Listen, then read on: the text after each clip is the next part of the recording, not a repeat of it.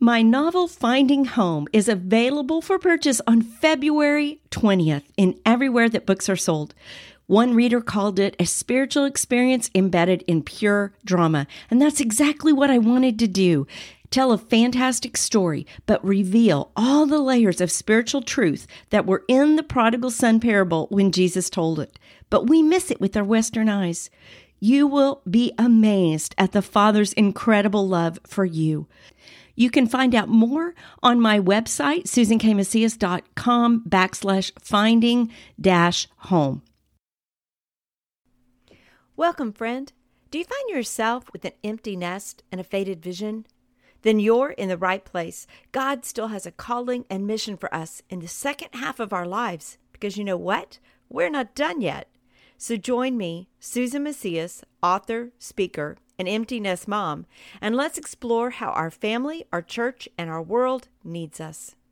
Welcome to episode 33, and today's episode is entitled Quiet Time Plans. It's the last episode in a 4-part series about having quiet times, and I'm passionate about this subject because more than any other thing in my life that has changed me and shaped me spiritually, it has been investing time in the Word of God. It's directed my heart to Jesus. No matter what else is happening and going on around me, it's that thing that sets my feet going in the right direction in the morning. So the previous episodes, episode 30, I talked about why to have a quiet time, what makes the difference in spending that time in the Word. Episode 31 was how to find time for a quiet time, because we're all busy and we all have demands, but there are choices we can make that will help make that happen. Episode 32 were the hows of a successful quiet time. What are just some good habits, some good practices that help make it more achievable? Because, honestly, it's a very easy thing to skip. It's a very easy thing to intend to do, but not get around to do. And so that is the hows. Today we're going to talk about the whats. The first episode, and maybe in the second, was on why to have the quiet time. 32 was on how. Today's 33, and this is episode 33 is what. What do we do, and how do we do that?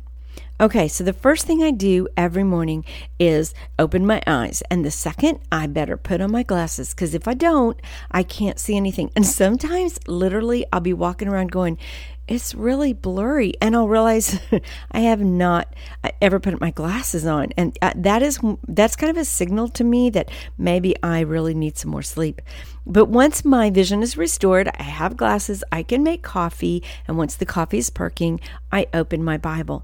And opening my Bible does to my soul and my heart what putting my glasses on does to my eyes.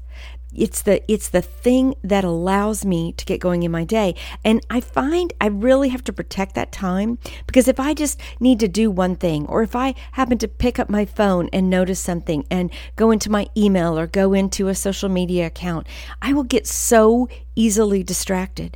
And all of a sudden, my morning time has been gobbled up, and I will have very little left to spend in the Word. And I have to remind myself constantly of Matthew 6:33 to seek first the kingdom of God and His righteousness, and then all these things will be added to you. So seeking God first is vital for me.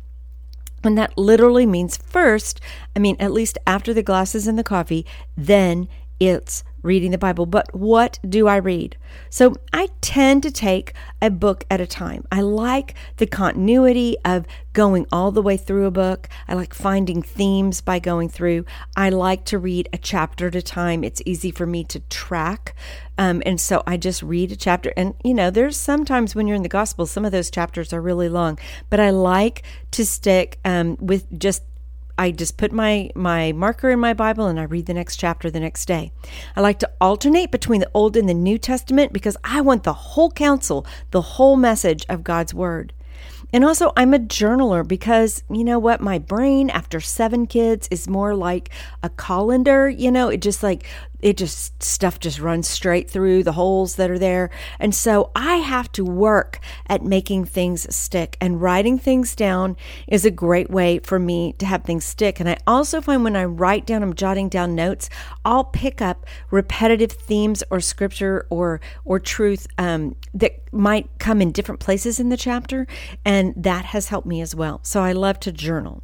But when I look at quiet time plans, I find that if I have a plan, then I'm much more successful at doing it. It's like the pre-deciding. I talked about that in the last episode. To pre-decide, when you go to bed at night, you make the decision, when I get up in the morning, I will have my quiet time. It's easier to have my quiet time if I don't have to think about what I want to do or what I need to read, because it's already been decided. That's why I like to have a plan. I already know where I'm going to read. I sit down, I open up to my little ribbon marker, and I get started. I don't have to make a decision in the morning, which is a good thing. Okay, so what to read? I'm going to just share with you some different plans that I use through time. In seasons where I am particularly struggling, particularly having some heart aches or just things are difficult, I tend to spend a month and sometimes 2 months in the Psalms. And the Psalms are just amazing. I take refuge in the Psalms. They are so honest. They are poetic, but they are willing to complain, to question God, to say what's good, to say what's bad. And then they come back to the Lord and say things like, and yet, this is what else I know. So while it's very honest, it always brings my heart back to God. So when I go into the Psalms, the way I do it, and this is not my plan, somebody told me about this a jillion years ago so far back. I have no idea who first shared this with me, but you read the Psalm for the day, and then you just add 30 to it, and you work your way through in one sitting. So today is the 7th. So I would sit down and I would read Psalm 7, Psalm 37, Psalm 67, Psalm 97, Psalm 127. And those would be the Psalms. And it's great because Psalms usually are short. Every now and then you'll have a long Psalm, but most of them are short. When you have Psalm 119, you save that and you read it on the 31st day of the month. But it is so cool because I don't know if God knew how the Psalms were going to be divided and ordered inside of the book, because the book of Psalms is not like chronological. They're ordered in however way they were ordered, and I'm assuming that's by the Holy Spirit, but you'll see things at 30 chapters apart that will repeat, scripture that will repeat, themes that will repeat. But it's an amazing way. You work your way all the way through the book of Psalms in 1 month. And it is not too much reading in the morning. And it's just a way to really bathe my heart in comfort and in encouragement, and occasionally a kick in the pants, which I need all those things.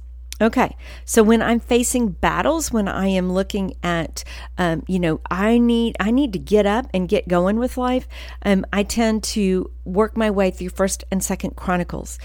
And I love 1st and 2nd Chronicles anyway, but I particularly find it encouraging when I am facing battles. I love God's history. I love reading the stories of his people, how much they failed, how often he showed up. It fills me with hope and strength for the battles that I'm facing.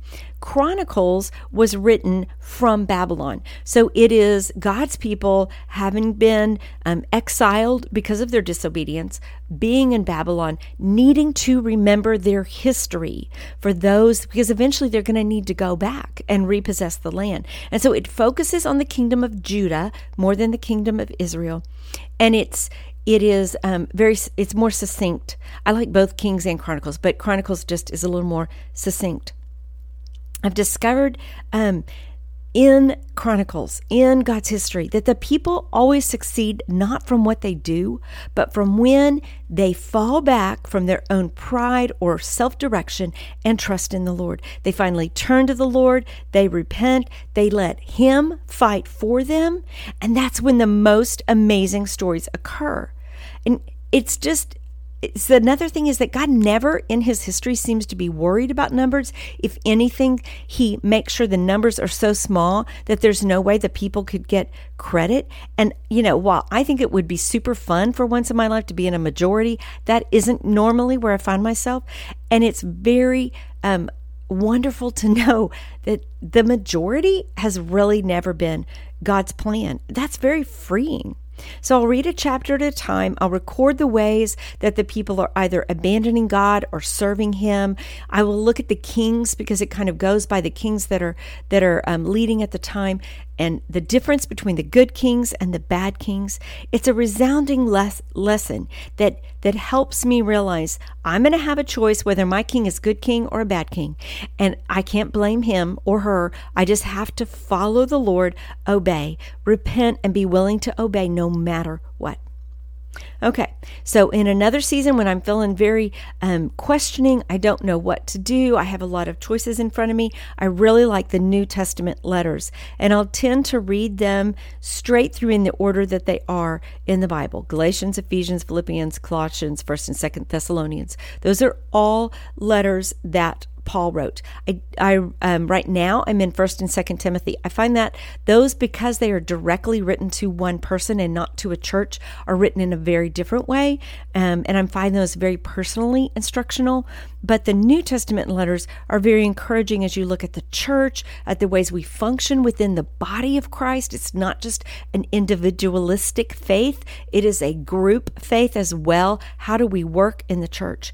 And so the letters are full of instruction. I have to guard my heart against coming up with a list of do's and don'ts. The New Testament letters make it very clear that is not how godliness is lived out. It is lived with the power of God and God alone. But as we are following Jesus, there are things we should do and things we shouldn't do. I look for explanations of character, the work of Christ. I write these things down. I want to be led by the Holy Spirit, and I want to study His ways. And that's what I find in those New Testament letters. When I'm feeling a need just to stop and concentrate on Jesus, I read through the Gospels. Each gospel has a different focus, and I love their focus. Matthew was probably written in Hebrew in the first place. It's more of a little bit of a Jewish mindset. I love the messianic mindset of Matthew. Mark is very active. It's very, lots of action in Mark. Luke, which I don't really know why, it tends to be my favorite gospel that I go to the most.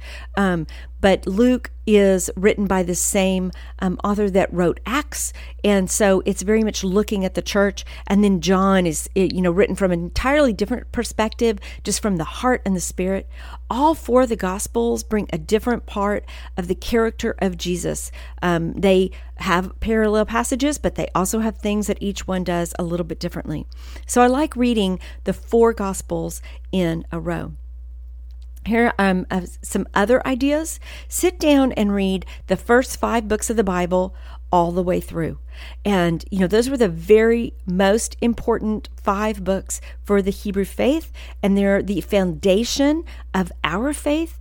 It's very good just to read them straight through. What did God do? How did He do it in His people? And what did He tell His people that He wanted them to live as they go forward?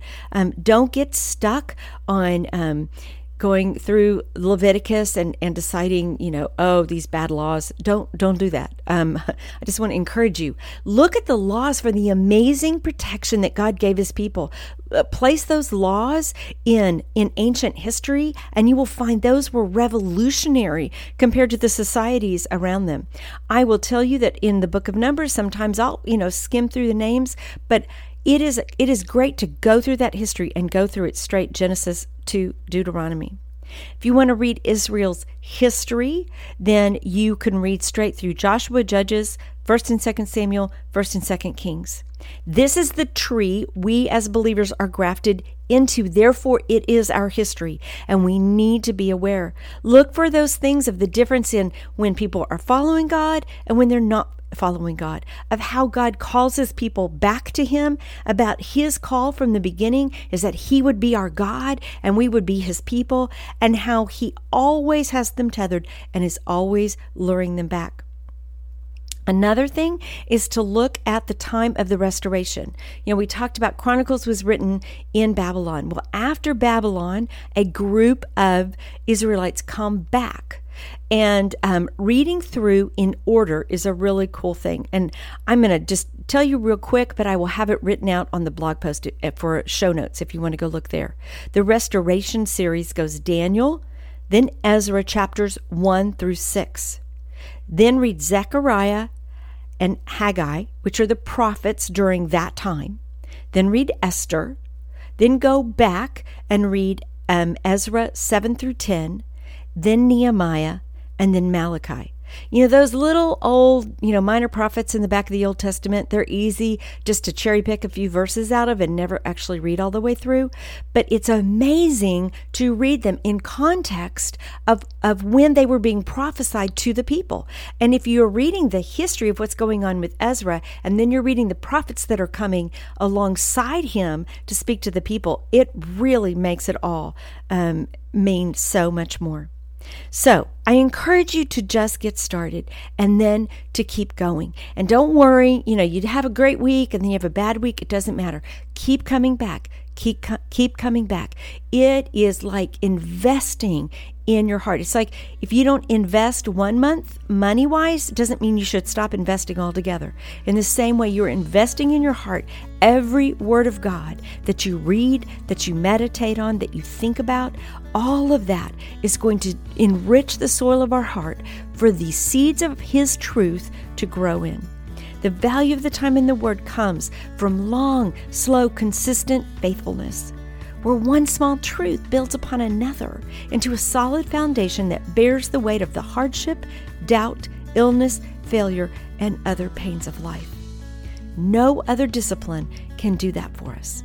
So I can't repeat enough. Go get in the Word. Thanks for joining me today. Check out my website, SusanKMacias.com, to find more encouragement and to be empowered toward taking your next step. Connect with me on Facebook or Instagram at Susan K. Macias.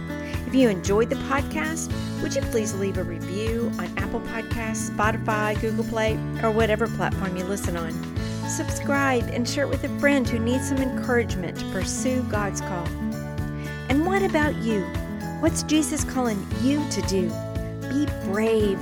Take a baby step. Do the next thing. Because you're not done yet.